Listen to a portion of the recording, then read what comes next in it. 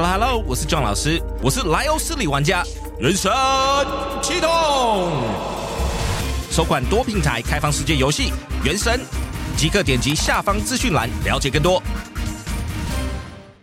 Hello， 同情家族，欢迎收听 Look Back Sunday。在这个节目 ，John 老师会汇整过去不同国家与主题的热门跟读文章，让你可以在15分钟内吸收最精华的世界时事趣闻。Let's get right to it.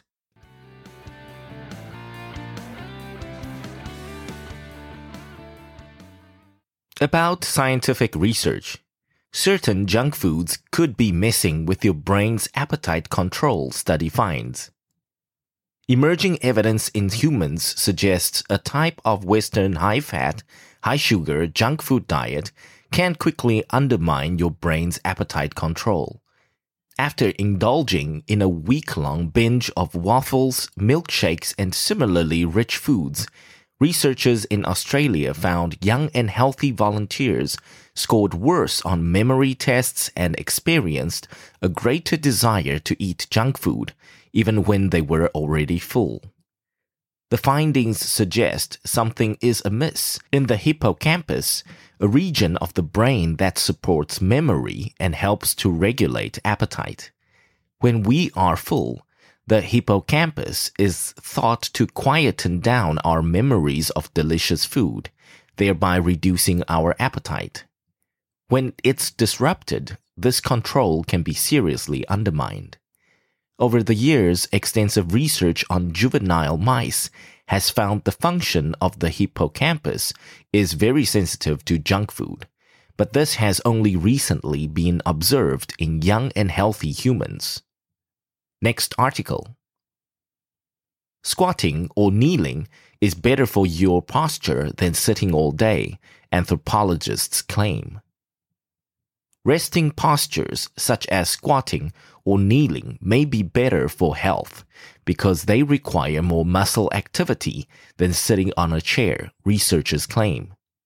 The findings are based on data gathered from a hunter-gatherer population in Tanzania who wore devices that measured physical activity as well as periods of rest.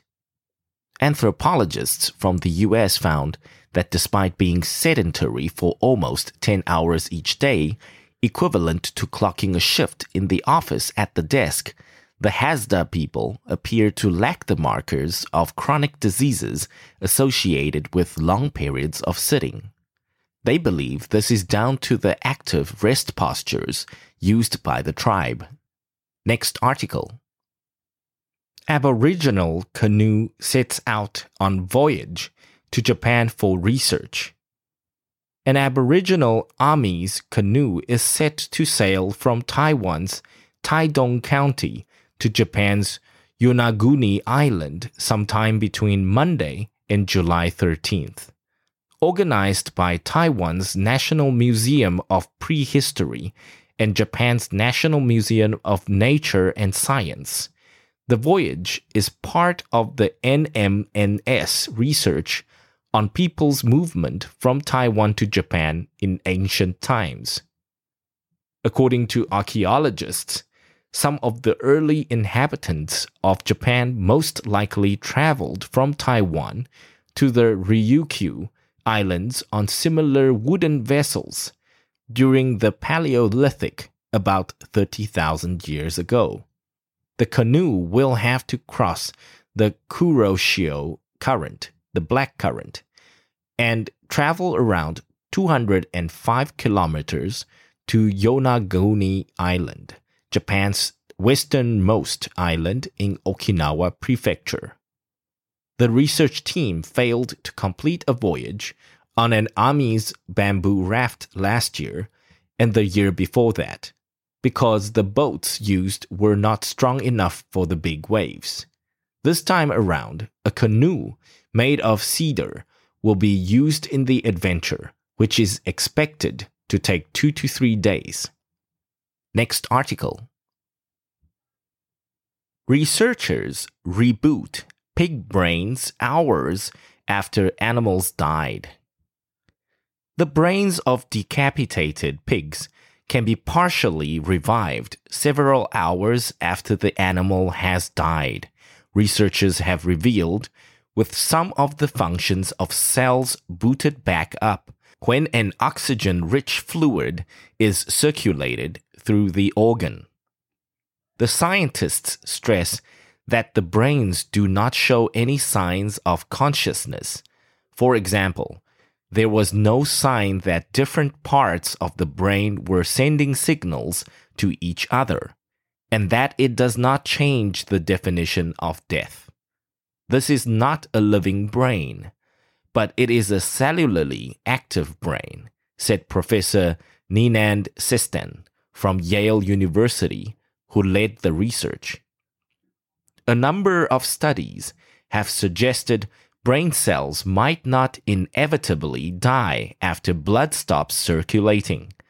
Writing in the journal Nature, researchers in the US reported how they sought to examine this further by taking brains from 32 pigs that had been killed in a slaughterhouse. 4 hours after their deaths, the arteries of the pig brains were hooked up to a sophisticated system dubbed Brain X, which pumped and oxygenated synthetic blood through the organ. This fluid contained a host of nutrients as well as other substances to tackle processes that led to cell death, and the circulation was continued for 6 hours. At that point, the team found the circulating fluid successfully flowed through blood vessels in the brain, including tiny capillaries, and that the blood vessels were able to dilate in response to a drug, while the brain as a whole consumed oxygen and glucose from the fluid and released carbon dioxide back into it at similar rates to an intact brain. What is more, the cells showed certain functions, including the release of various immune response substances when triggered.